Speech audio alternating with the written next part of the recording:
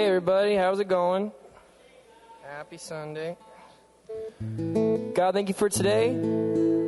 Thank you for all the blessings we have in our lives, especially this blessing of life that you've given us.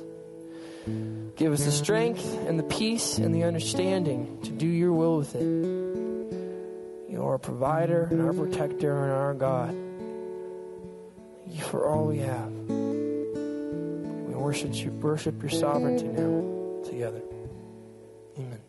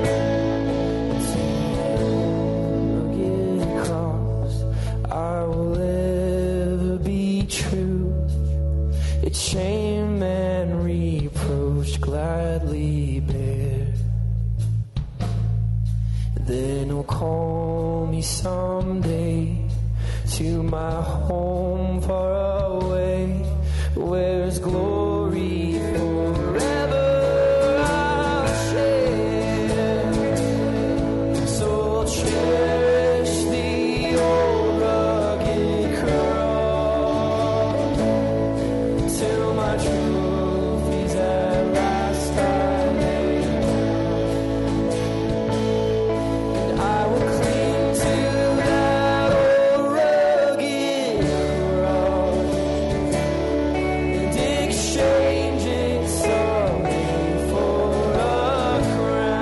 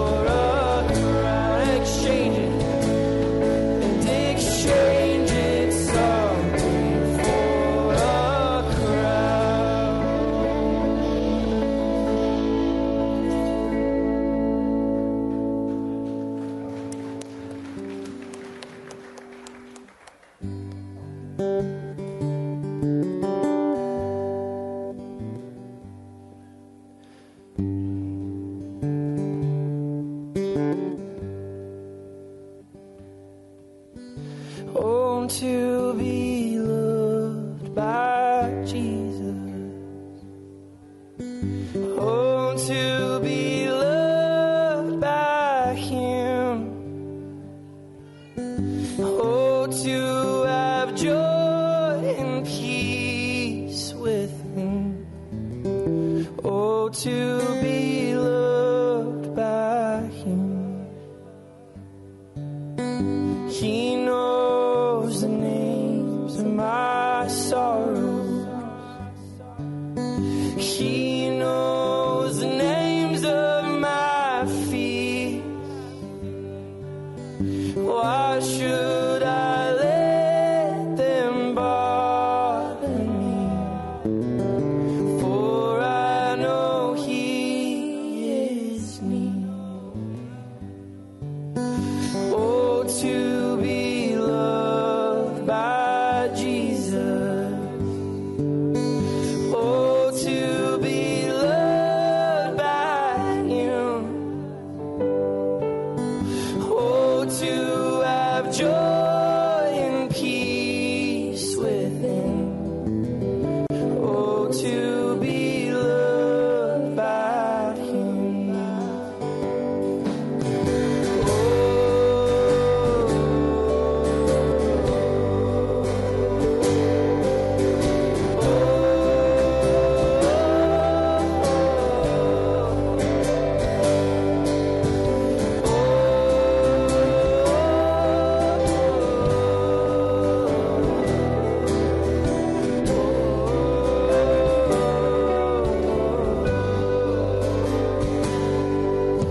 And if no other should love me in this life that I own,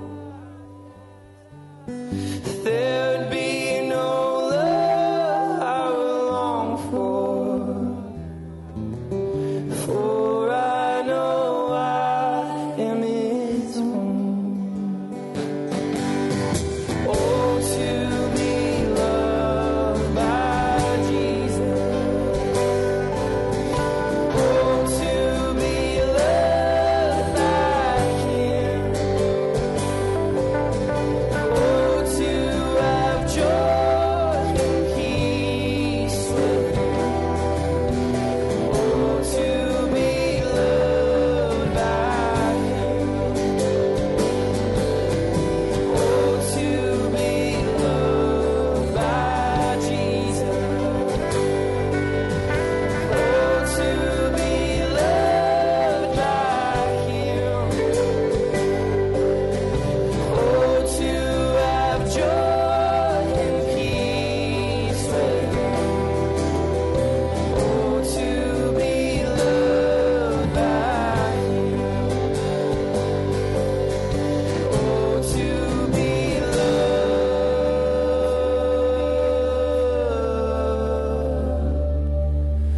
by Him.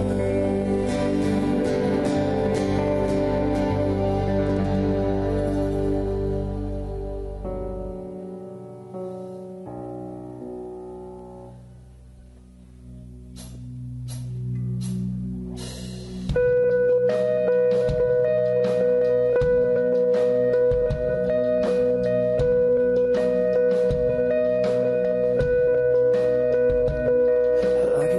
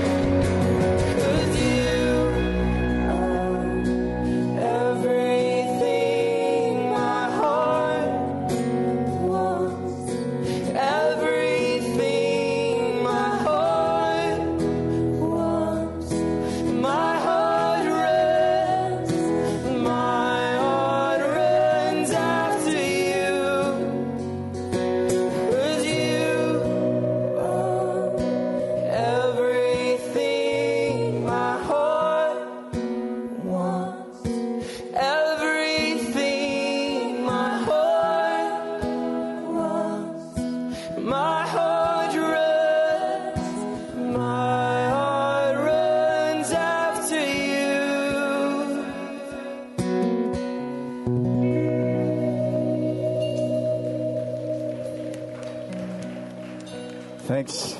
Have a seat, everybody. Good morning. How are you?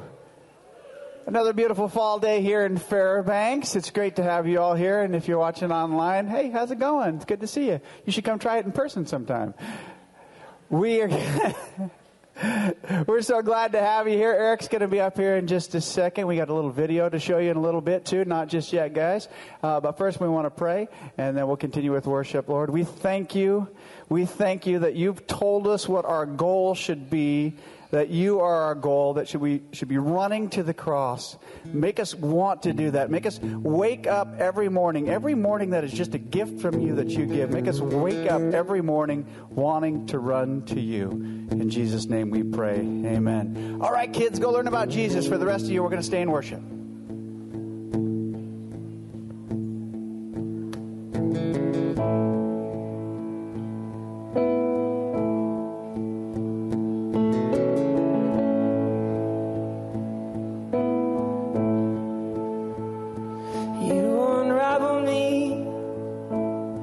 With a melody, you surround me with your song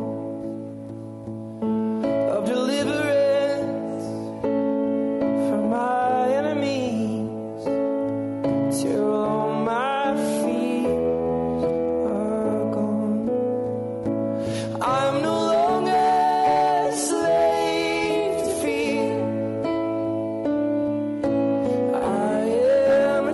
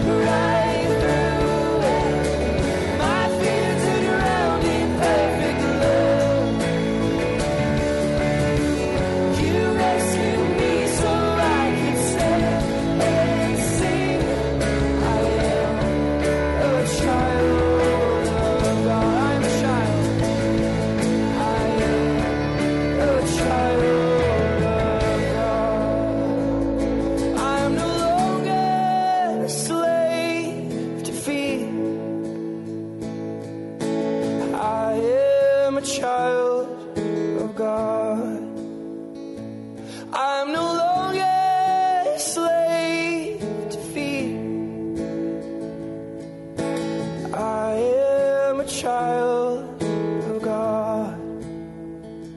I am no longer a slave to fear. I am a child of God. I am no longer a slave to fear. I am a child of God. You split the sea so I could walk right through it. My fears are drowned in perfect love. You rescued me so I could stand and sing. I am a child of God. You split the sea.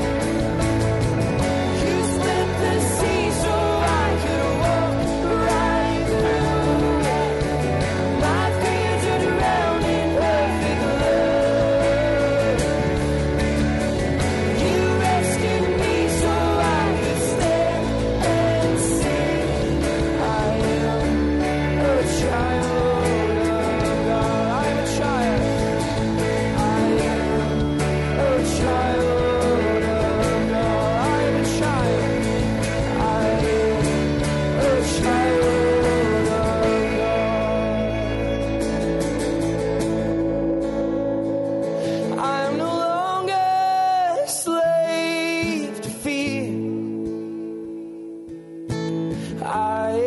am a child of God. I am no longer a slave to fear.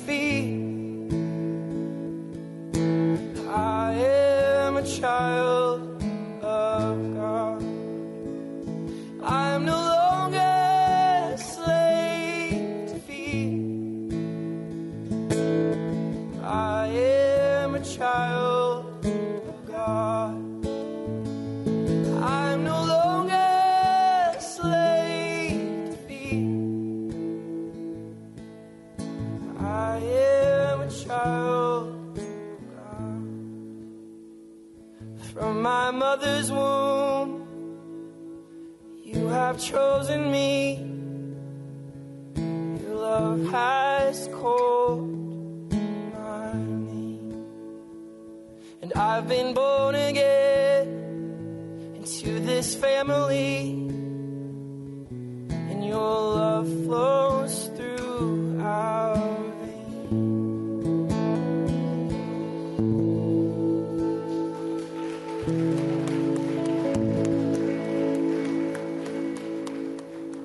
In late July, large areas of Myanmar were affected by unusually heavy monsoonal rains. The extreme flooding and destruction that resulted has affected more than 1 million people across large parts of the country. Since the beginning of the crisis, we've been on the ground helping those who were already destitute before the flood arrived. Across central Myanmar and the Irrawaddy Delta regions, our team has provided assistance to 1,335 families. Our relief effort, that was entirely made up of Karen staff, delivered 49 metric tons of rice, 6,600 liters of drinking water, medicine, and other essentials. This has brought great relief to those facing food shortages due to displacement from their homes and the destruction of their crops. This relief effort is only possible thanks to you, our generous support community. With your help, we are ensuring these communities have what they need to get back on their feet and rebuild their lives.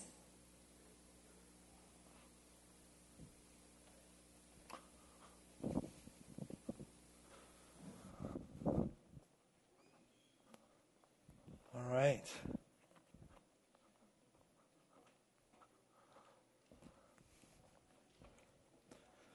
Well, good morning, church.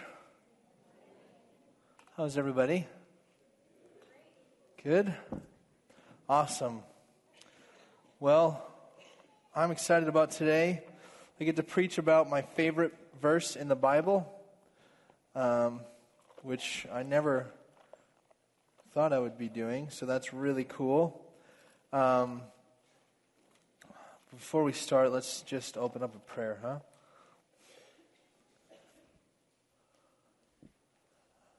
Father, we come to you this morning just understanding that we are completely dependent on you.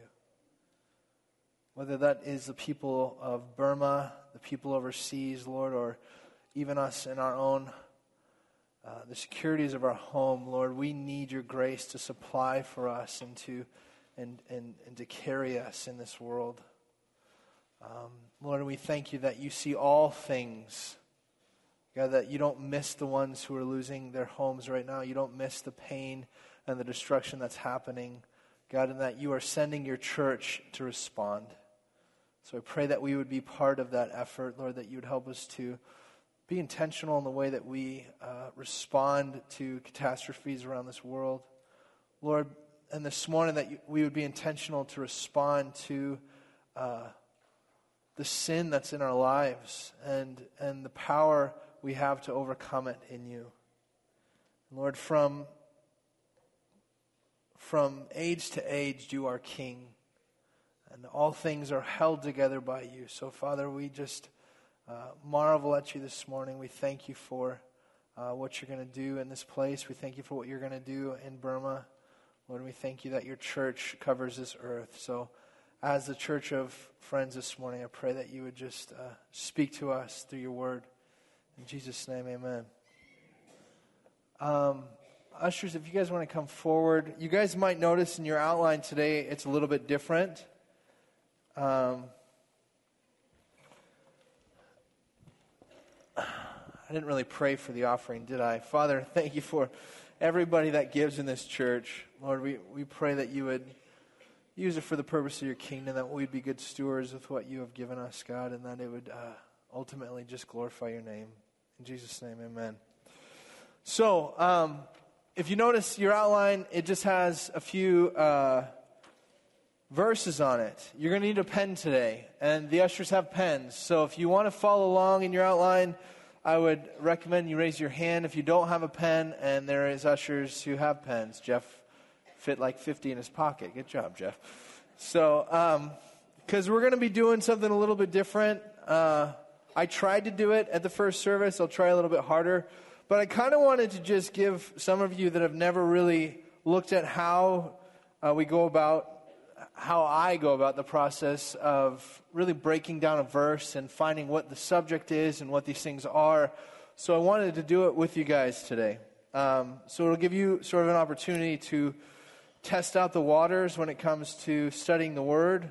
But also, there's just some points that I want us to be intentional on highlighting and filling in and stuff. So if you have a pen, I'm going to be giving you some verses to put in the margins, some things to circle, and we'll go from there. You're more than welcome to just sit and not write if you don't want to, though. This isn't a classroom, so don't feel like you're required. But today we're going to sort of move on from where we were last week. Not move on, but continue in Philippians 2, 12 through 13. And today we're going to be in 2 Peter 1, 1 through 4. These two verses tie together. These two sections of verses tie together so well. And 2 Peter 1, 3 has been my favorite verse for the last couple of years.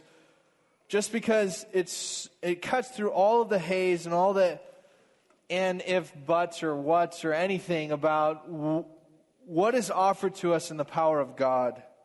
And I love it because we can have so much preconceived ideas and so much disbelief and, well, God could help me if this or this or this. But this is a definitive statement from the Word of God, and it's true for us today. And we have to grasp it if we're going to be able to walk in freedom in this world. So, with that being said, let's read through the text, and then we'll dive into it. Let's start in 2 Peter 1, 1 through 4, if you have your Bible, too, and you want to follow along. It says, Simon Peter, a servant and apostle of Jesus Christ, to those who have obtained a faith of equal standing with ours by the righteousness of our God and Savior, Jesus Christ. May grace and peace be multiplied to you in the knowledge of God and of Jesus our Lord. His divine power has granted us all things that pertain to life and godliness through the knowledge of him who called us to his own glory and excellence, by which he has granted to us his precious and very great promises, so that through them you may become partakers of the divine nature, having escaped from the corruption that is in the world because of sinful desire. All right, strap on your seatbelt. Here we go. So, verse 1 starts right away in this letter. And a lot of times it's easy to just pass over these greetings, right? It's just Peter greeting the church. So a lot of times what we can have the tendency to do when we're in the Word is we say, okay, that's a nice greeting, now let's get to the meat of it. But to do so is to miss some important truths, so I want to highlight them right now, because right from the start of the letter, we see the power of the unity or the power of the gospel that unifies the church, that we've talked about for months. And Peter starts with this right off the bat. When this letter was written, there was probably still some dispute about whether the Gentiles and the Jews had equal standing in the faith. Peter was an apostle. He was a Jew. So his position as one of the heads of the church was to clarify things that there was misinterpretations of. So this is exactly where he starts. And he starts by saying, all of us who have obtained a faith are of equal standings. We all have obtained a faith of equal standings. It is the same, whether you're Jew or you're Gentile. Now let me elaborate that a little bit for us today. Whether you're Jew or Greek, apostle or peasant, rich or poor, no matter your race, we have all obtained a faith of equal standings. How? Through the righteousness of Christ. Through the righteousness of Christ. We have been saved under grace, right? We are sustained through grace. And this morning, if you want to just underline, obtained a faith of equal standing, and put right by it, Galatians 3, 26 through 29. Galatians 3, 26 through 29, because Paul gets into this a little bit more here. He says, so in Christ Jesus, you are all children of God through faith. For all of you who were baptized into Christ have clothed yourself with Christ. There is neither Jew nor Gentile, neither slave nor free. There is neither male nor female, for all of you are one in Christ Jesus. We have received a faith of equal standings with all the believers through time. Which means that your faith is as precious to God as Peter's. Your faith has as much worth to God as the greatest men through the history of biblical narration. Your faith is really important, and it's of equal standing. Now, last week we laid the foundation of faith. Therefore, my beloved, as you have always obeyed, so now not only in my presence, but much more in my absence, work out your salvation with fear and trembling, for it is God who works in you both to will and to work for his good pleasure. It is grace which saves us. It is grace which sustains us. As we work out our salvation, God is working within us his will and his power, and it is his delight to do so. It is grace. And today and tomorrow and forever, grace is still the foundation. We are all on equal standing with God because of what? Because of the righteousness of Christ that has been given to us in a free gift, not of merit, but because of grace. There is no hierarchy in the gospel, in the church. There is no hierarchy. There is Christ and there is his church.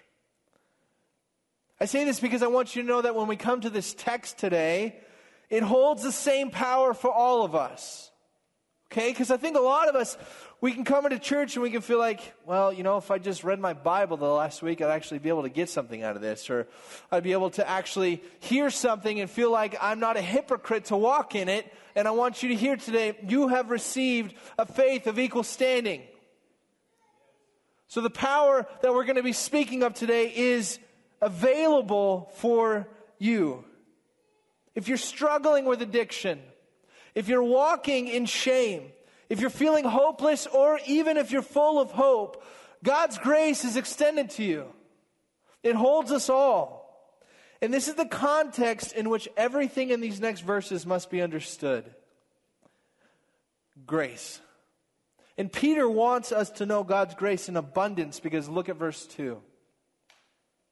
May grace and peace be multiplied to you in the knowledge of Jesus our Lord. May grace and peace be multiplied. How? This is unique in the Word.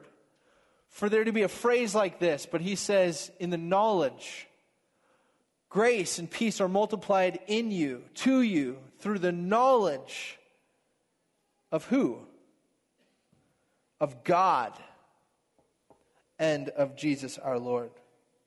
One of the things I love about this first couple verses too is because in verse 1, it says a bold statement which goes against all other religions. Whether we look at even Jehovah's Witness or Mormonism, or why is there a difference between our religions? If you look in verse 1, what does he say? We've received a grace of equal standing by the righteousness of our God and Savior Jesus. Jesus is clarified here as God. He is not a prophet only. He's not a good teacher. He is the God of heaven.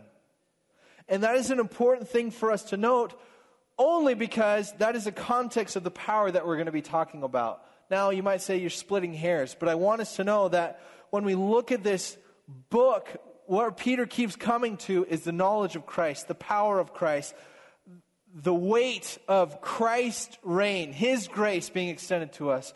And that will have weight later, and it'll be clear why. But just know that we're talking about Christ here, which is beautiful. But in verse 2, may grace and peace be multiplied to you in the knowledge of God and of Jesus our Lord. Here starts the theme for the next two verses. Growing in the knowledge of God is not an option for Christians who want to grow in their faith. Growing in the knowledge of God is not an option for those who want to escape the corruption of this world, who want to walk a life of godliness, who want to walk a life of abundant grace and peace. It is not a piece of a bigger 12-step program here. It is the program. There is, as Peter notes here, a huge link between our knowledge of God and the power of grace reigning in our lives. And this truth only gets deeper in the next two verses. Now, when I was in seminary, or my Bible school a couple years ago, I did 2 semesters on biblical counseling and discipleship at Eternity. And it was awesome. But I must have quoted 2 Peter 1, 3-4 every single week on every discussion post through the whole entire year. Literally. Whenever they would ask me any question about struggling or addiction or whether I feel like God has any control over it, it's just like anything. 2 Peter 1, 3. Done. By the end of the year, the other students in my class, even on the online discussion posts, were like already waiting for it. Yeah, we know, Eric. 2 Peter 1, 3. Stop. But listen to this. This is what the word of the Lord says. This is heavy. Verse 3. His divine power has granted us, I want you to underline this, all things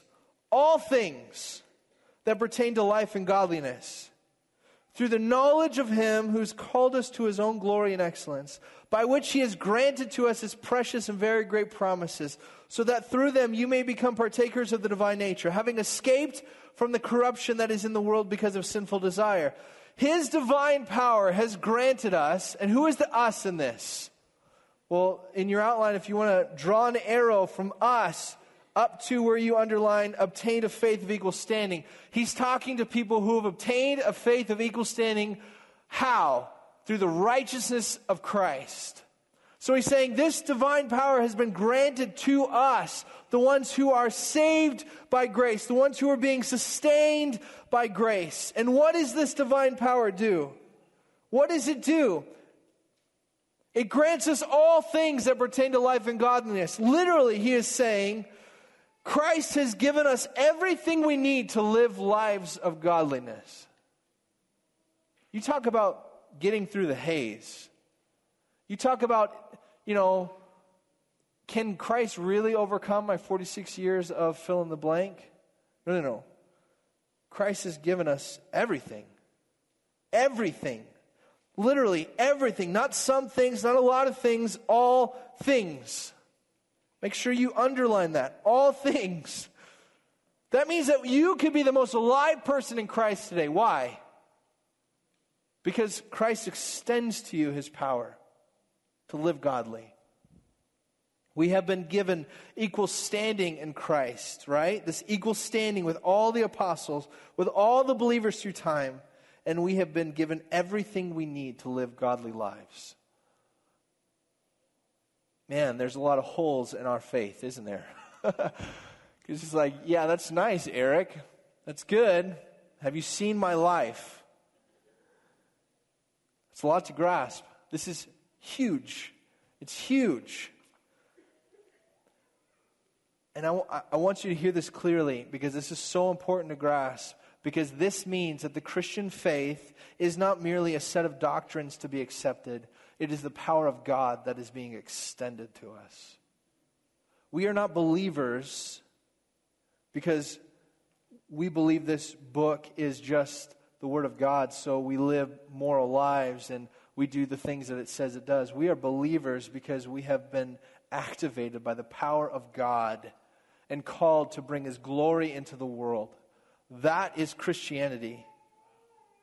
And Peter says that divine power has been granted to us. How? Through the knowledge of him. Through the knowledge of Christ. Power is given to those who rely on Christ's righteousness. And this is exactly what Paul says in Philippians, right? That God works in us. But I love the way that Peter puts it here, because, Paul's word gets lost in translation. We know that. We talked about that last week. Where in the Greek, that word works means to do this, to sustain and to carry out and to give the might to do the task, right? But here, Peter uses divine power. I don't know about you, but when I hear divine power, I'm like, yeah, that right there. It's like how much you want to bet I could throw a football over a mountain range after that one. This is power. The wording is just so beautiful. It just does something even to me where I'm just like, man, not human power, divine power, power from God has been given to me. It's huge. And this power is experienced through the knowledge of him who's called us to his own glory and excellence. As in verse 2, grace and peace are multiplied in the knowledge of Christ, so in verse 3, divine power is granted to us through the knowledge of Christ. But before we think this is just cognitive understanding, what does it say here? It says, through the knowledge of him who called us to what? To his glory and his excellence. So it's not just this knowledge where we're like, okay, yeah, Jesus is the Son of God, cool, pound it, let's go on. No. This is like who's called us into the revelation of his glory and his excellence. This is Christ, the King.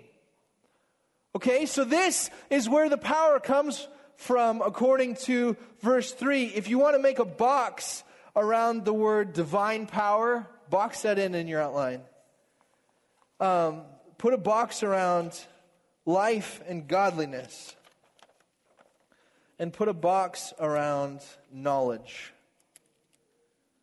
Because this is where we start to see the connecting factors of this verse. If you want to write over your box on his divine power, write source. His divine power is the source that grants us all things that pertain to what? The goal. So write goal over life and godliness. His divine power is the source.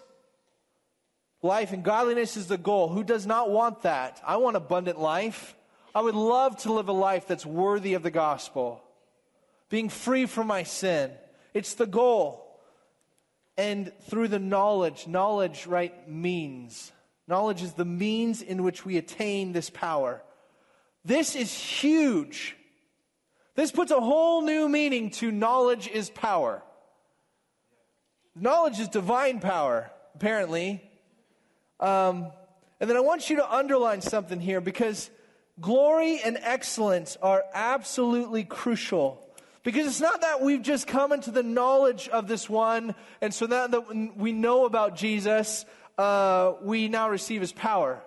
Because we all know there's a humongous difference between knowing something and knowing something, right? Like, I can know about the ocean by getting online and reading about the undercurrent and the undertow, and when I get in the water, I know it's going to sweep me out because intellectually I've been taught this. I know it.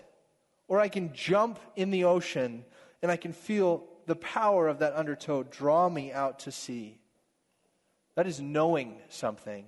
And to the clearest translation of the world, that is what we've been called to know when we come into the knowledge of Christ, that we would know the very weight and presence of Him. That it would be something that overwhelms us and takes us. This one who has called us into His glory and His excellence.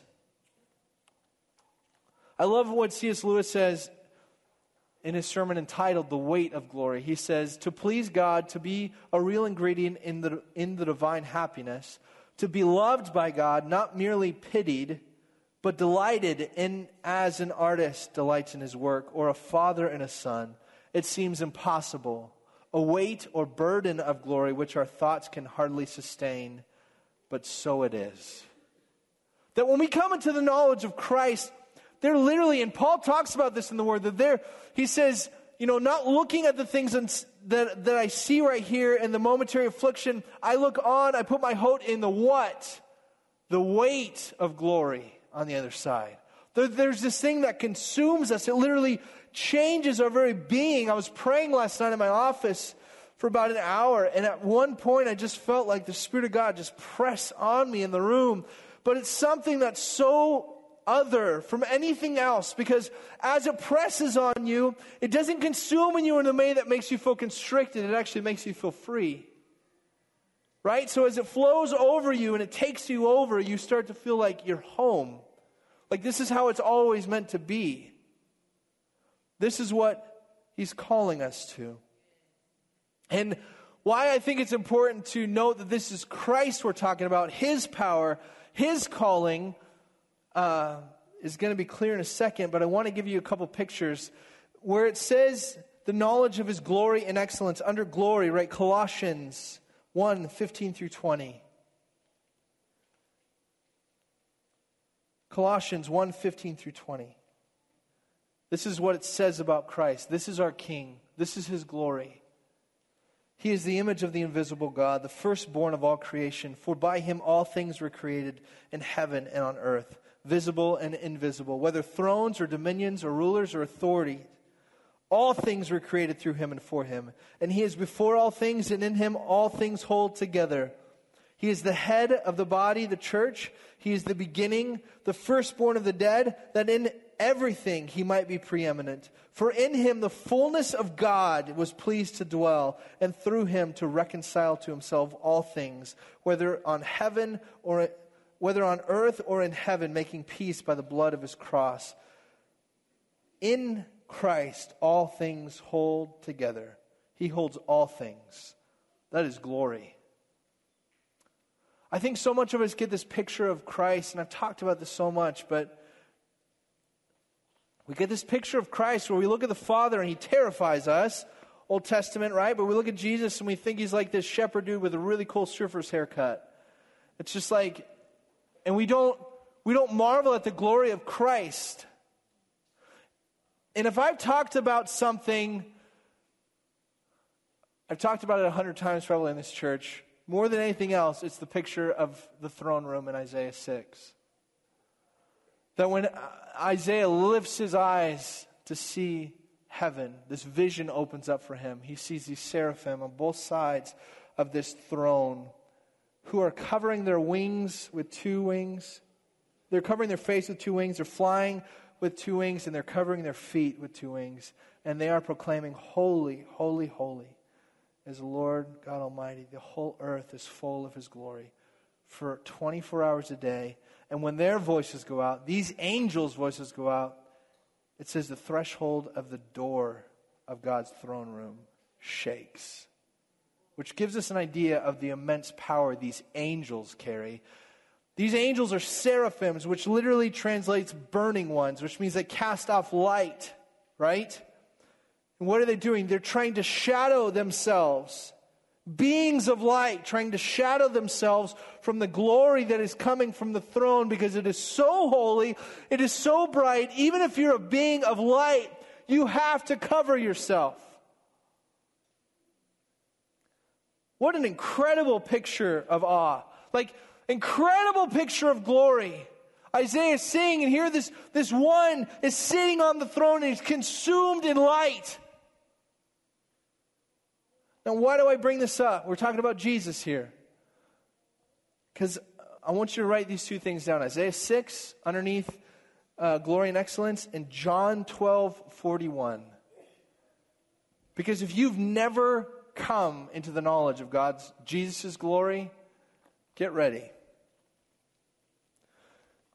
In this chapter in John,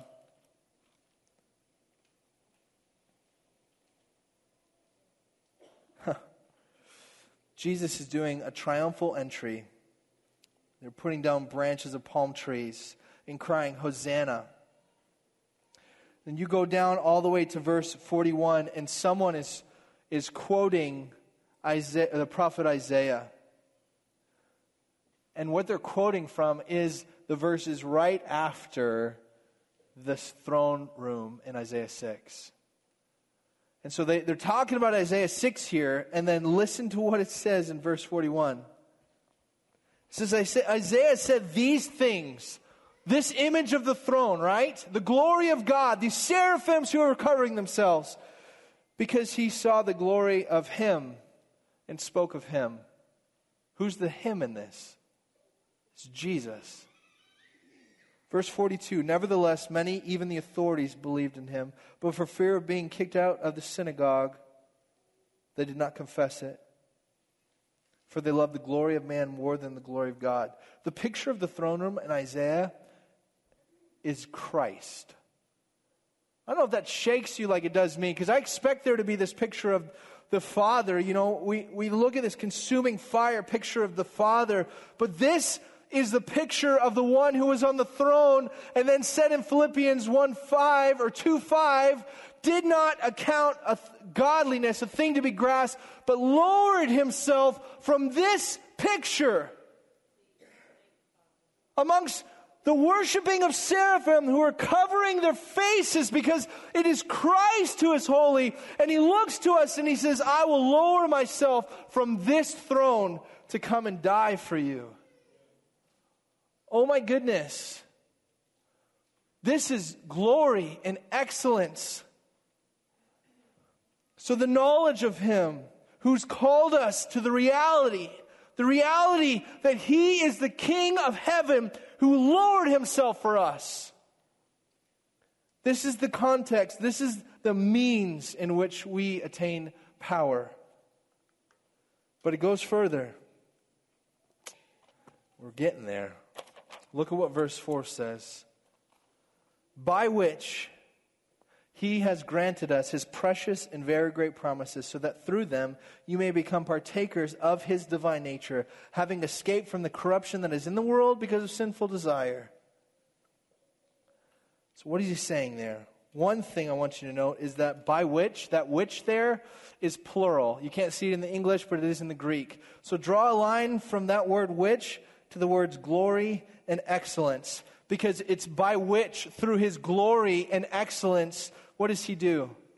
He grants us his great and precious promises. They are great and they are very precious because he is very glorious and he is very excellent. And we have to catch this, okay? Because the power grants us to live lives, grants us to life and godliness. This power is attained through the knowledge of him who has called us to his glory and excellence. Through the revelation of his glory and excellence, we then hear this King call to us and say, my grace is sufficient. So where is the power? The power is in the promise. Because the knowledge of God isn't just for the sake of knowledge. The knowledge of God leads us to the reality of his love and the power of his promise. That we would marvel at the reality of this King, the excellence and glory of this King, and that we would marvel as he would dare utter the words,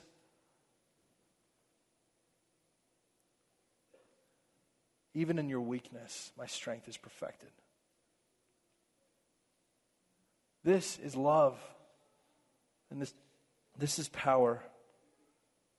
All our learning, all our study through the Bible is not an end in itself.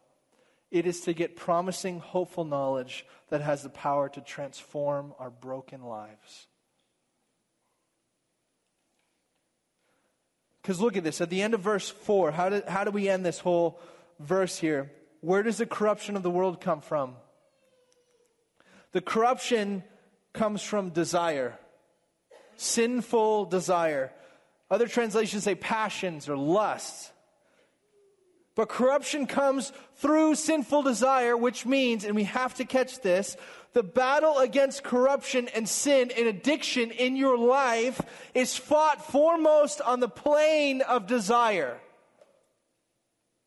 It is not an intellectual battle. It is a battle of desire. But I thought you just said power comes through knowledge. I did. But we have to catch this. Please don't miss this. Peter is saying that divine power comes through knowledge. The Christ who calls us into his excellence and glory. But remember where that glory and excellence lead us. To his precious and very great promises. And what do promises do for us? They fulfill our desires. They fulfill our needs. They relieve our fears. They steal away our pain. They give us hope. They strengthen us in our weakness. They are the light in the darkness. Promises fulfill our desires. Do you get where I'm going with this? God has never called us to get into the Word so that we can fill our 20-minute-a-day quota of being a good Christian. That is not the point. He has called us to come to the Word with hearts longing to be satisfied and be swept up in the beauty of His promises. The battle of corruption against corruption and sin is fought on the plane of desire, promise for promise. Because sin promises things, doesn't it? Why would we want it if it doesn't? It is a promise extended to us from the enemy. Saying, even if just for a moment, all you got to do is taste. It's good. This is good. You don't have to do that too much. Just, I know that you need that desire to be filled. It's right for you. It's your right to be fulfilled. So just do this. If you get on the computer and you just look at it a little bit, it'll just help you with your struggle because then you won't have to think about it for the next couple of days. It's actually helping you. Sin promises us things. And so how does the Word say we combat those promises? That sinful desire. Through the power of God's promise. Through the power of God's promises to us. The power is in the promise.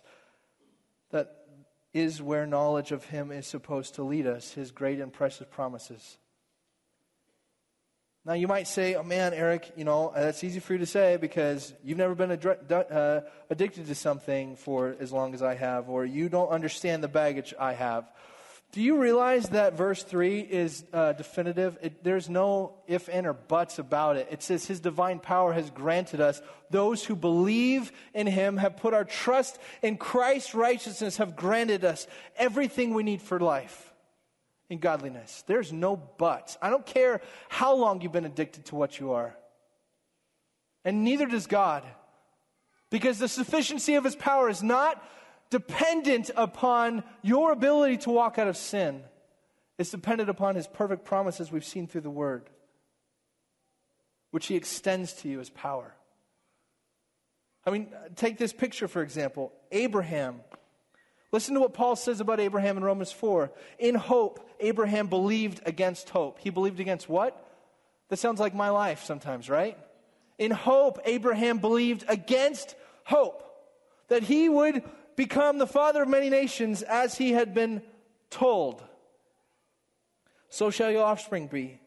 He did not weaken in faith when he considered his own body, which was as good as dead, since he was about 100 years old. He was a spring chicken. Or when he considered the barrenness of Sarah's womb. Listen to this. No unbelief made him waver concerning the promises of God, but he grew strong in his faith as he gave glory to God, fully convinced that God was able to do what he had promised to do. And Abraham is just part of a bigger story. Because if we're going to talk about the promises of God, we can start nowhere else than all the way back at the beginning. The redemptive story of history. That in the garden, God promised to crush the serpent through the seed of Eve. And this promise would come through Abraham, yes. And through his son Isaac, yes. And through the tribe of Judah, yes.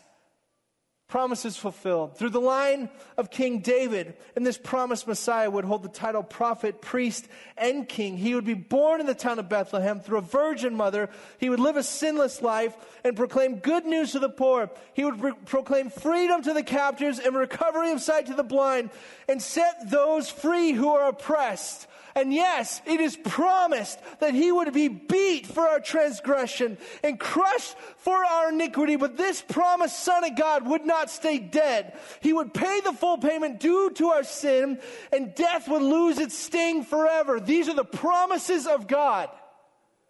The faithfulness of God. They are for us. Which is why Paul says in Corinthians 1:20, all of God's promises have been fulfilled in Christ with a resounding yes. You want to know if God is faithful? Look at his Son. Which is why I think it's beautiful that Peter, he makes Christ the center of the glory here.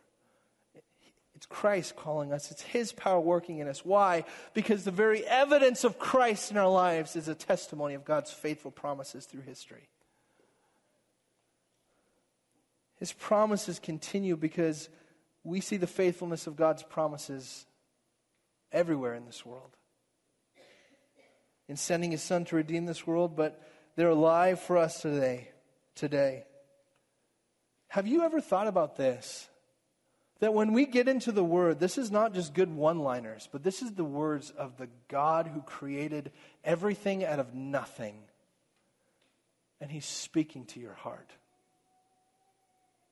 Those who call upon the name of the Lord will be saved. That is a promise from your King.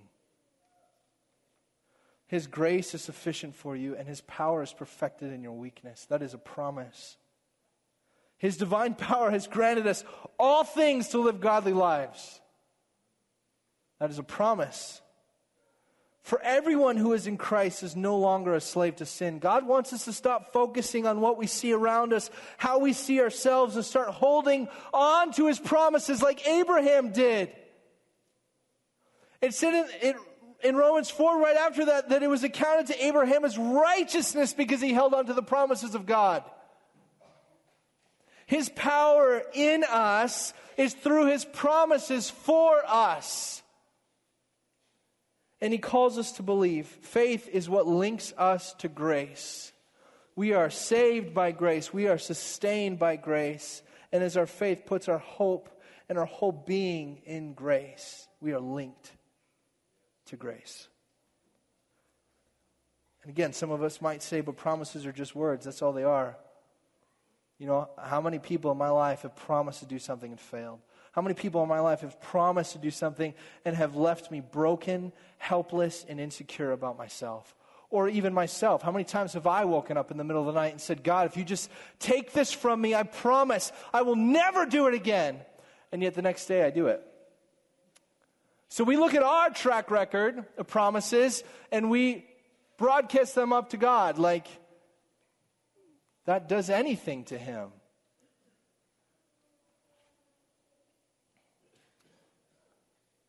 These are not our words. This book is not our words.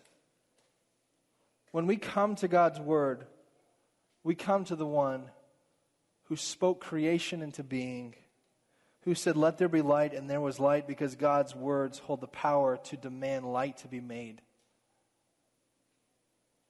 Listen to Psalms 33, 6 through 9. You might want to write this down by divine power. Psalms 33, 6 through 9. By the word of the Lord, the heavens were made, and all the hosts of them by the breath of his mouth. He gathers the waters of the sea together as a heap. He lays up the deep in storehouses. Let all the earth fear the Lord. Let all the inhabitants of the world stand in awe of him. For he spoke, and it was done. He commanded, and it stood fast. When he speaks something, there is power. And so he's called us to come into the knowledge of the one that he sent, to come to the knowledge of Christ, to be immersed in the amazing nature of his glory, that he lowered himself, Isaiah 6, all the way to the cross for us. And that king whom seraphim hide their faces from is the one who speaks to us and his promises granted to us and says, my grace is sufficient. I love what John Calvin says about this. He says, all things around us are in opposition to the promises of God. He promises immortality. We are surrounded by mortals and corruption. He promises, he declares that he counts us just. We are covered in our sin. He testifies that he is kind to us. Outward judgment threatens his wrath. What then is to be done? We must, with closed eyes, pass by ourselves in all things connected to us, that nothing may hinder or prevent us from believing that God is true to his word. There is power in the promise, church. Josh, if you want to come forward. One of the things I was thinking about this week too is that if there is power in the promise, and we're not tapping into that, right? We're not getting into the word. This is foreign to us. If this word is not a part of your life, you will die. Because this word contains the promises of God, and they are the only divine power we have to stand against corruption. But I was thinking, where do we lend our powers to in our lives if not the promises of God? Where do we lend our powers to? And how many of us have prayed a similar thing as this? In the middle of the night or in the day or whatever, or in our mind, we're crying out to God, being like, don't you see what I'm dealing with, God? Don't you see what I'm stuck in? Don't you see the addiction that I'm in? I can't get out of it. And I prayed and nothing's changed. Where are we lending power to in that moment? Our sin. See, it's so easy as Christians to look at our lives and to justify that, yes, we are absolutely broken. And yes, this situation looks absolutely hopeless. But what we tend to do is we tend to take that hopelessness and present it to God like he doesn't already know and he hasn't already provided a way. And so even in our prayers, the power we lend is not to his promises, but to our sin. And we say, God, you can't take this. It's been years, or I want it, or whatever it might be, but you can't take this. And he says to us, would you come into the reality of who I am, child? Would you come into the reality of what I have done? What redemptive history has shown through the faithfulness of God's promises, climaxing in my death and resurrection for you, and the resurrection power that I extend to you, and will you hear the words that I speak? That my grace is sufficient. See, the issue is not that the power is not there, or that you're too far gone in your addiction to ever be free. The issue is that our focus has been off-placed.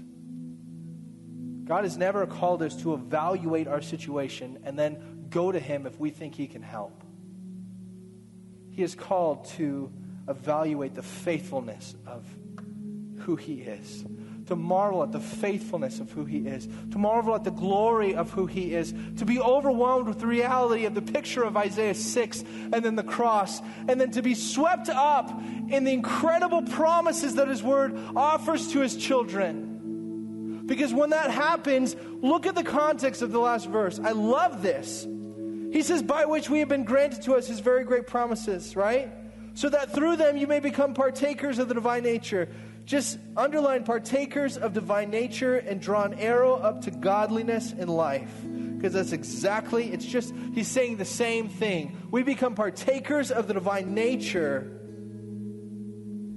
through the promises of God.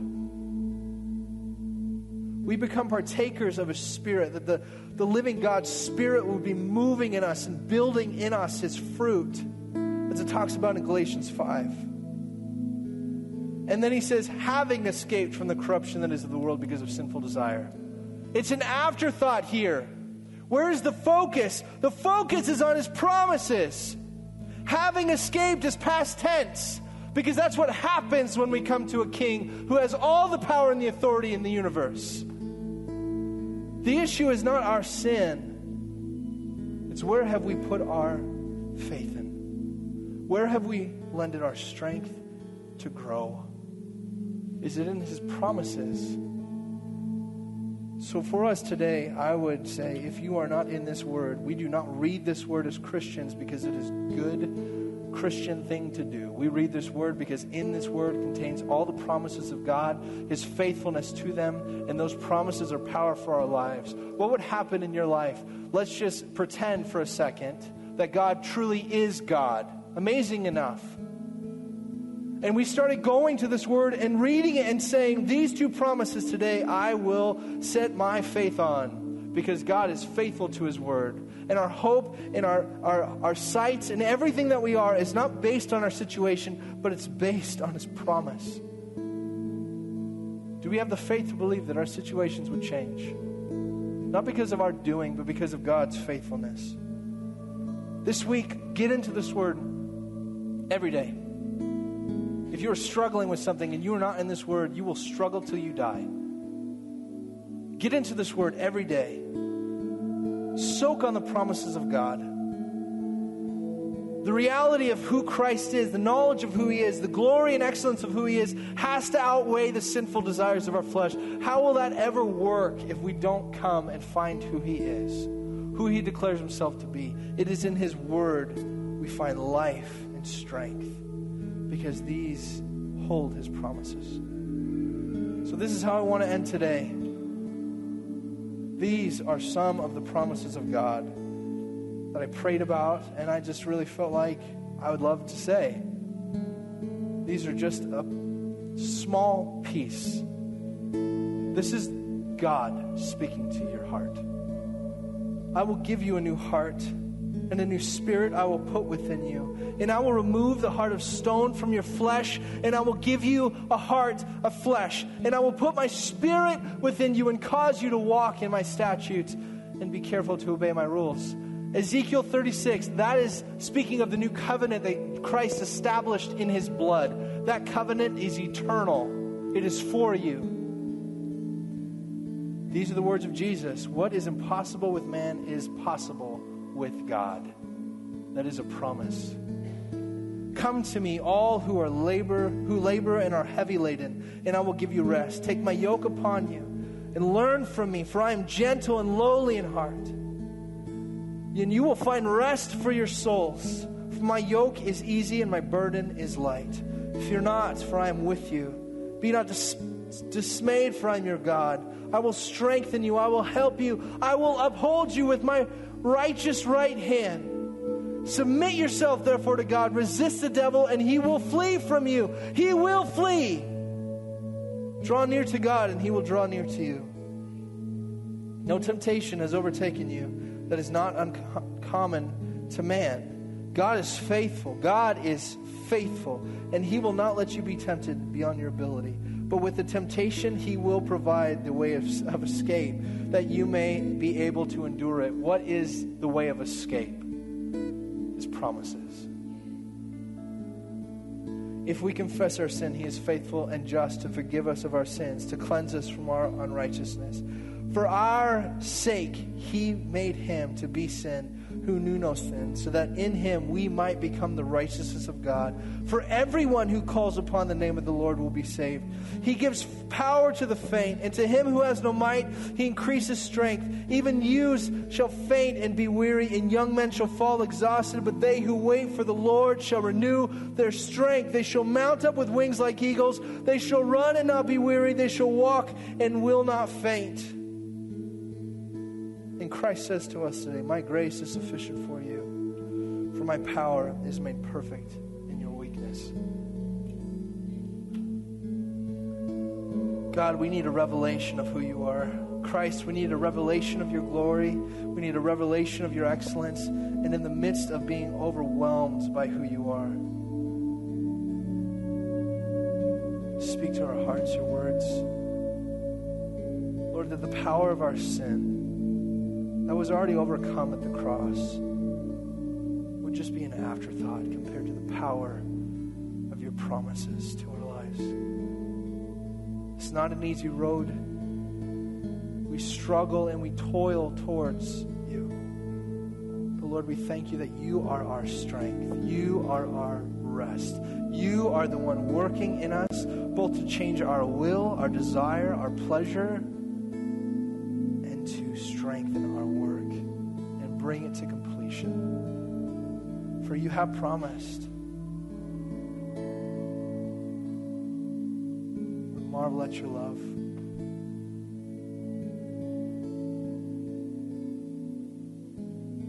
Prayer team, if you want to come forward, if any of you guys, you've never experienced freedom, I want you to come forward today. I want you to make a commitment to come forward and confess your sin and start giving the power you've been giving to it to the promises of God. Please come forward today if you struggle. If you don't know God, we would love to pray with you and extend to you his divine power through the knowledge of him who's called us out of darkness into his marvelous light. He is the key. He is the only way we will ever have life and life abundantly, and extends it to us.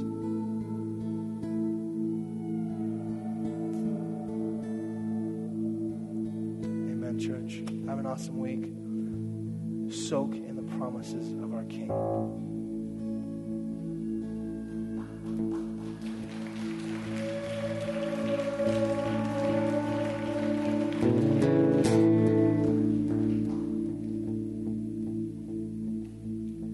You unravel me with a melody.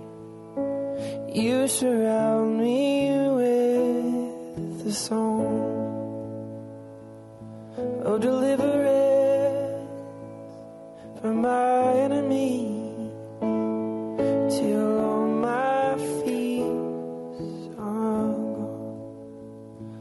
I'm no longer a slave to fear.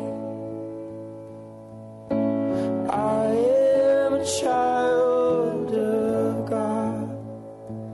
I'm no longer a slave to fear. I am a child.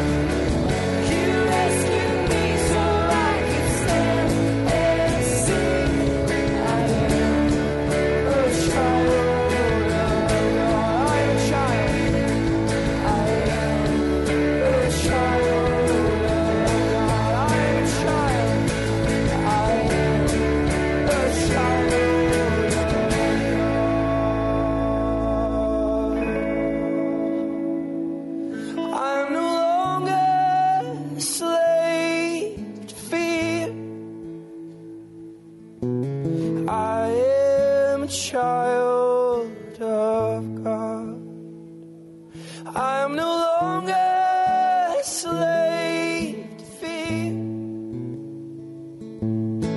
I am a child of God. I am no longer a slave to fear. I am a child of God. I'm no longer a slave to fear. I am a child. From my mother's womb, you have chosen me. Your love has called my name, and I've been born again into this family. Your own blood flows through my veins. Amen. You guys have a blessed week.